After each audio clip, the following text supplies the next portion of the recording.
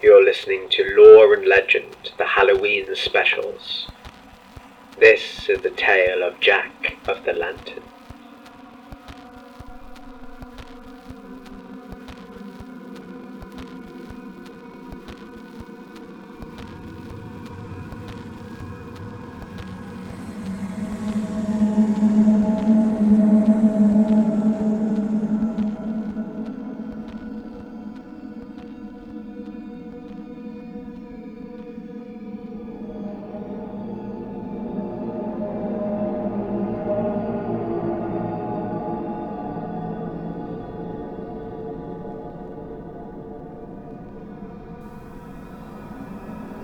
It's Samhain night, it's Halloween, it's All Souls Day, so listen to me.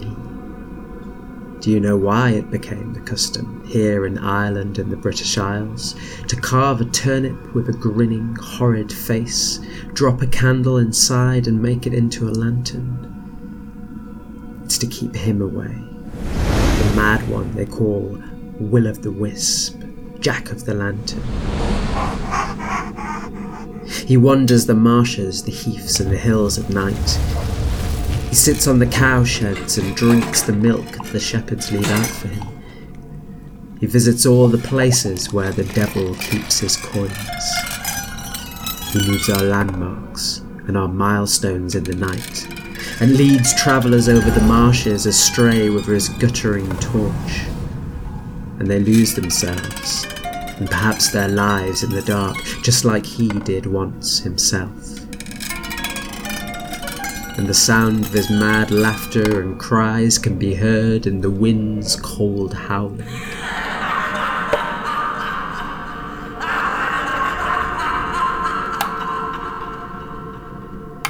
So people started to make their own torches, hobbity lanterns or jack-o'-lights, and stay within their ring of fire so that if Jack ever tried to come close, he would be presented with the picture of his own terrible and twisted face, and carry himself off crying and howling into the night, and all the other evil imps and spirits that he is chief over too.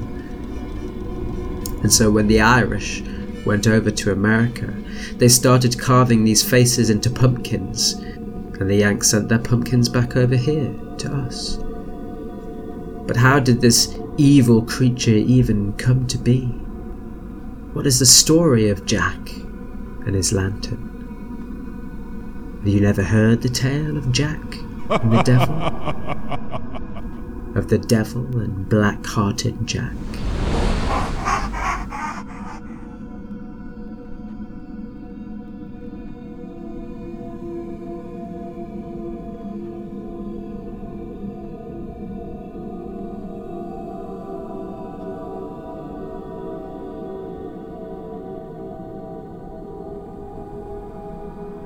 Black Jack was a rogue, a liar, a cheat and a drunk, whose name was reviled and feared all around. He consorted with crooks and thieves. He used to practice the art of hobbity in aid of shipwrecking.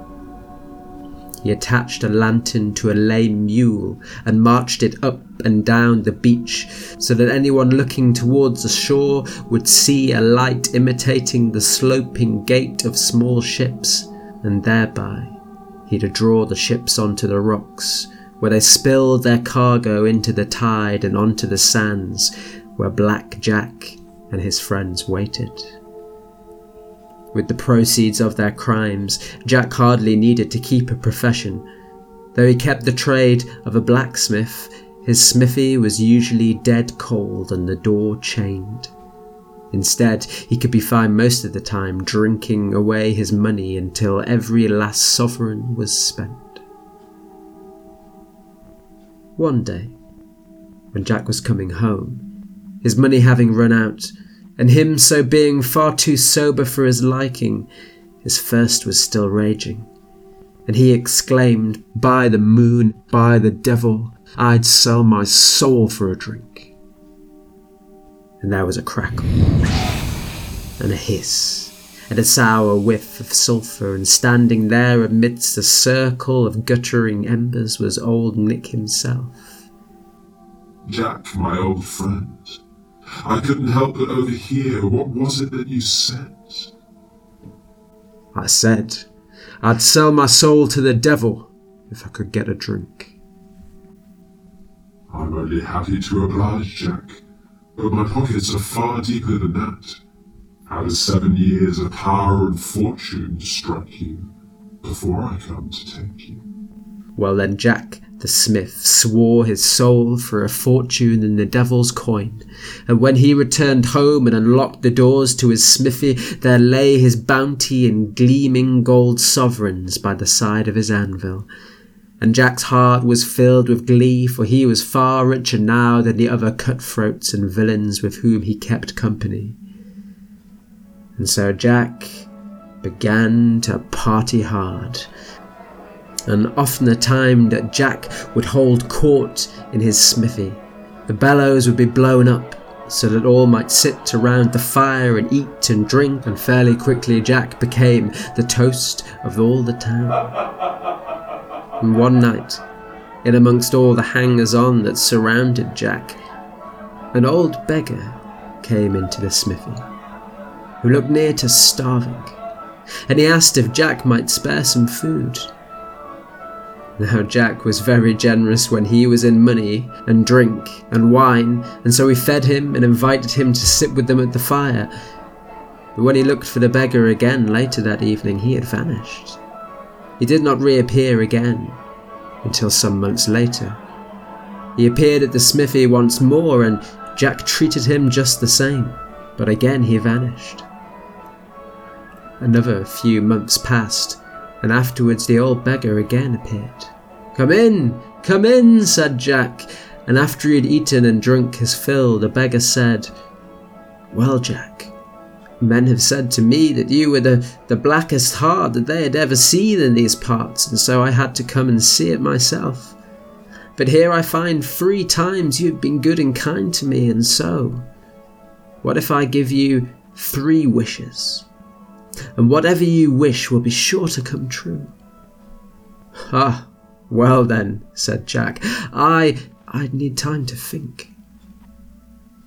Then I'll come to you tomorrow, the old beggar said. But mind that they are good wishes, Jack. But you know, Jack could play the gregarious host, but this appearance of goodness was only skin deep. Jack's heart was still as black as the coal in the bucket by the foot of his forge, and while the old man went away, the wicked machinery of Jack's mind was turning around those 3 wishes. And by the time the old man returned next morning, Jack knew exactly what to ask for. Well, the old man said, what are your wishes? Mind that they be good. And Jack grinned at the man blackly, and he placed his hands on the shaft of the sledgehammer that rested on the edge of his anvil. My first wish is that whoever lays his hands on this hammer will keep on striking this anvil over and over without breaking it until I tell them to stop. Oh, said the old man, that's a bad wish, Jack. Oh no, laughed Jack. You will see it's good. The next thing I wish for is a purse that whatever I put into it cannot be taken out again without my saying. Oh, Jack, the old man said, that was a bad wish as well. Be very careful about the 3rd one.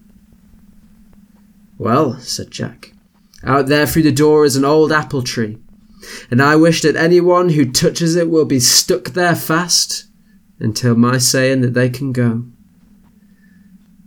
The old man's face was very grim. Those were all very bad wishes, Jack.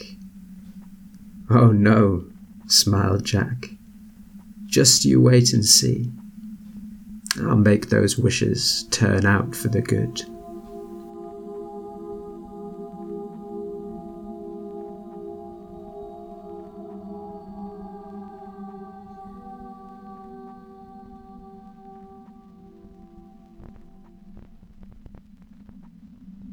And 7 years had passed, And Jack had spent every last one of the devil's coins, but he continued to prosper. For black-hearted Jack would take an apprentice and set them to work with the hammer in the smithy, and they could not stop working, though he never paid them a crown. And if something valuable went missing in the town and Jack's place was searched, even if they thrust a hand inside his purse, they could never take anything out to inspect it. And if the mayor or the parson or the magistrate ever had cause to visit Jack, he wouldn't speak with them until they swore their honesty on the trunk of his apple tree, and he would not release them until he had some sort of agreement from them. Now it was the conclusion of the 7 years, all but 3 days, but Jack, that wily fox, he was ready. He was inside the smithy, making a pair of horseshoes, when there was a crackle, and a hiss, and a sour whiff of sulphur, and old Nick appeared in the doorway. And he grinned at Jack, and he extended his hand. Come now, Jack. We've a ways to go, you and I. And Jack, he drew back from the forge, and he drew a hand over his brow, and said, "Aye, that we do, and I'll just fetch my boots. But give those shoes their last strokes with the hammer, and I'll be right with you." So the devil seized the sledgehammer from Jack, and he gave the horseshoes one stroke, and then another, and another, and another, and of course old Nick found he could not stop striking the shoes, but kept on going. And Jack, he laughed a bellyful, and he bolted shut the smithy door, and he left old Nick in there for 3 days. And all through those 3 days and 3 nights, the steady crash of the hammer on the anvil could be heard, and a hellish glow peeked under the door, and the terrible cries and curses escaped through the cracks in the boards. And all the people thereabouts, they gave that place a wide berth. At the end of 3 days, Jack returned, and threw open the doors of the smithy to find the devil sweating and cursing over the anvil. Jack! He hissed. A fine trick you've played on me! Let me go! "And what will you give me to let you go free?" asked Jack. 7 more years, and twice the fortune, and 2 days' grace for doing what you will, the devil said. Well, Jack agreed, and the devil vanished quickly away. But all Jack had to do was make a wish for 5 or 10 pounds, and in a flash of fire they'd appear before him in his hand or in his tankard. So once more Black Jack returned to his crooked ways, to his drinking and his gambling, till in the space of 7 years he had run down all of his fortune again.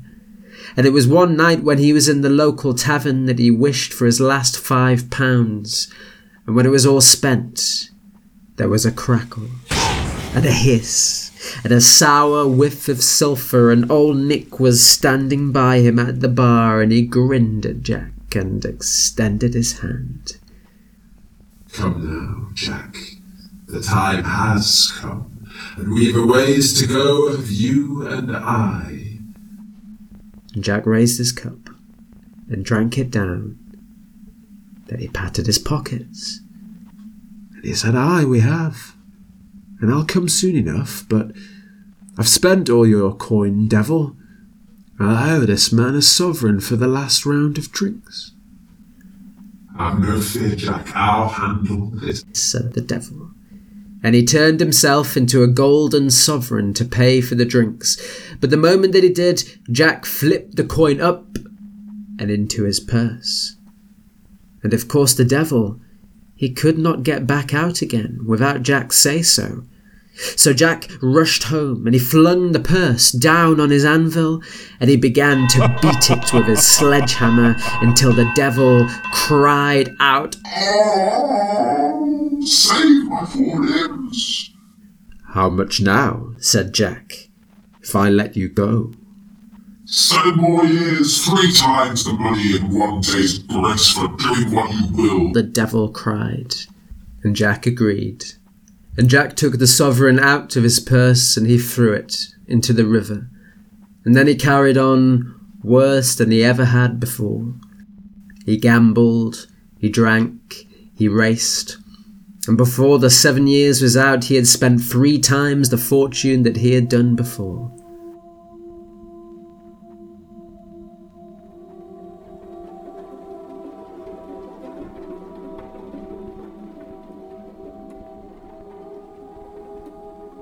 And on the last day before the 7 years were up, as Jack was walking home, the black crows landed on the branches of the trees, and small devilish creatures skittered through the undergrowth, and they chirped and they chanted to each other as Jack went by. They said, "Jack and the devil and Black Jack." And Jack went into his yard, and standing there between his gate and his smithy door was the devil, Old Nick, and he looked more angry and more evil than he had ever done before. And when he turned around, he pointed at Jack and he cried, "I've come for you, Jack, and this time there's no escape. It's a long journey from here to where you're going." "Aye," said Jack, "I do believe it." And he pointed towards the tree that stood just to the side of the devil. "But if the way is so long, I'll need something to give me strength to finish the journey. Unless you want to carry me into hell, why don't you reach me down one of those fine apples?" And the devil hissed, and he turned, and he leapt up for one of the apples. But as soon as his claws touched one of the low-hanging branches, he was caught fast. And Jack, he dashed inside the smithy, and when he came out again, he was wielding a red-hot pair of tongs, which he used to lash the devil's swinging legs and backside. And the sound of the devil's screams could be heard for miles around, and they drew all the people of the town who surrounded Jack's yard, their mouths wide, their eyes as wide as saucers at what they saw, and all of them began to whisper, and then they began to shout, "Jack and the devil and Black Jack." Then Jack took hold of the devil's nose with the tongs, and he began pulling out the devil's nose. The devil screamed, but the tongs kept steaming, and Jack kept pulling it out longer and longer, like it was made of soft iron, until it reached down past the devil's own toes. And the devil, he yelled, and he snorted fire. He screamed and he cursed at Jack in all the infernal tongues of all the black sayings of hell, but Jack kept right on there in the sight of all, until at last the devil, he cried out in submission, "Jack, what will it take for you to let me go?" "Only one thing," Jack's voice boomed out for all in the yard to hear. "I am to live all of my life without you, and my fortune to last me all of that time." And at once the devil swore, and he vanished, leaving Jack standing under the apple tree, wreathed in smoke. Everyone in the darkness around him crept away. For if they had been wary of Jack before, all of them feared him now.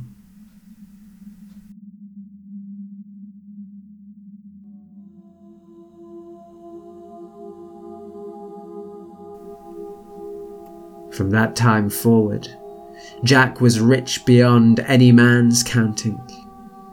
He could squander all the money he liked all the remaining days of his life. He was feared, and he was hated, and any man who crossed Jack came to an awful end. But the blackness of Jack's spirit crept into his bones in the end, until his soul and his body were both so corrupt that Jack gave up his ghost and he went up from the grave. When his ghost set out on its journey, first he came to the gates of heaven, and he was met by the face of a man that was familiar to Jack. It was the face of the old beggar who had granted him the 3 wishes. "My friend," said Jack, "don't you remember me? I am Jack, the blacksmith, the man who gave you food and drink all of those years ago." But the old man looked at him sternly. "Don't you know who I am, Jack? I am Saint Peter, and I was sent to visit you all those years ago because the Lord heard that you were an evil man. But you treated me kindly, so I gave you a chance to change your life for the good.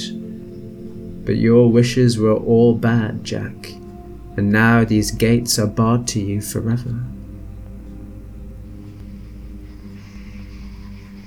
So Jack went on from there, until he came to the gates of hell.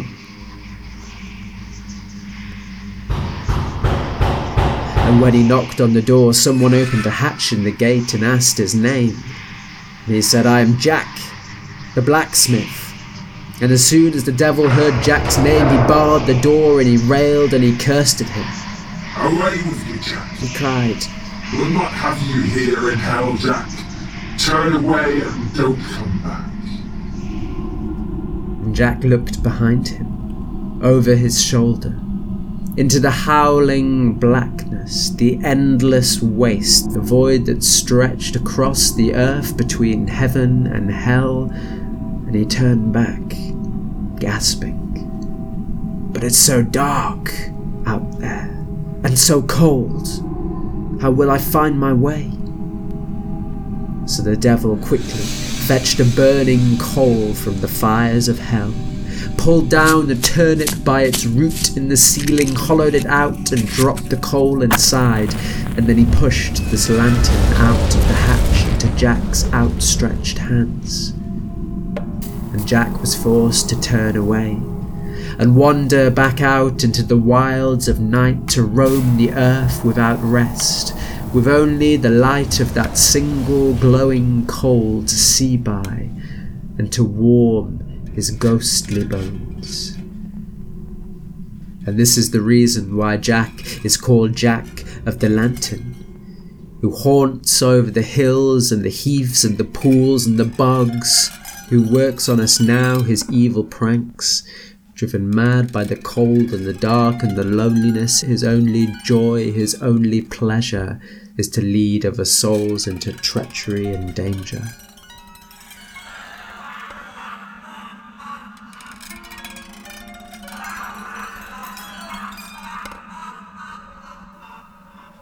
In some of the old stories, that blacksmith was not called Jack, but Billy or Willy, and so when he left hell he was called Will of the Wisp, which in the old parlance means Will of the Torch. A lost soul is Jack, and forever he will be.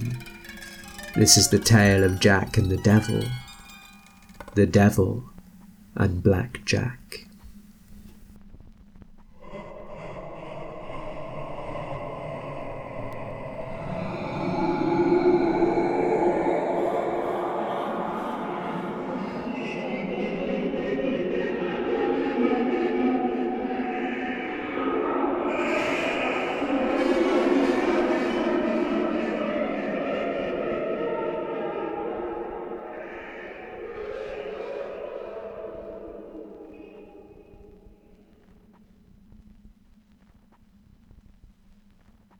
You've been listening to a Lore and Legend Halloween special, Jack of the Lantern. Your storyteller today was Rick Scott. Music in this episode was composed and performed by Robert Bentel, with the use of additional music from Brendan and Derek Feister on Bandcamp, and music and sound effects from the community at freesound.org. You can find a full list of audio credits on our website. For more information on the lore behind this tale, visit us at www.loreandlegend.com. A massive thank you to Paul Jackson, whose support on Patreon gives financial fuel to the development of our stories.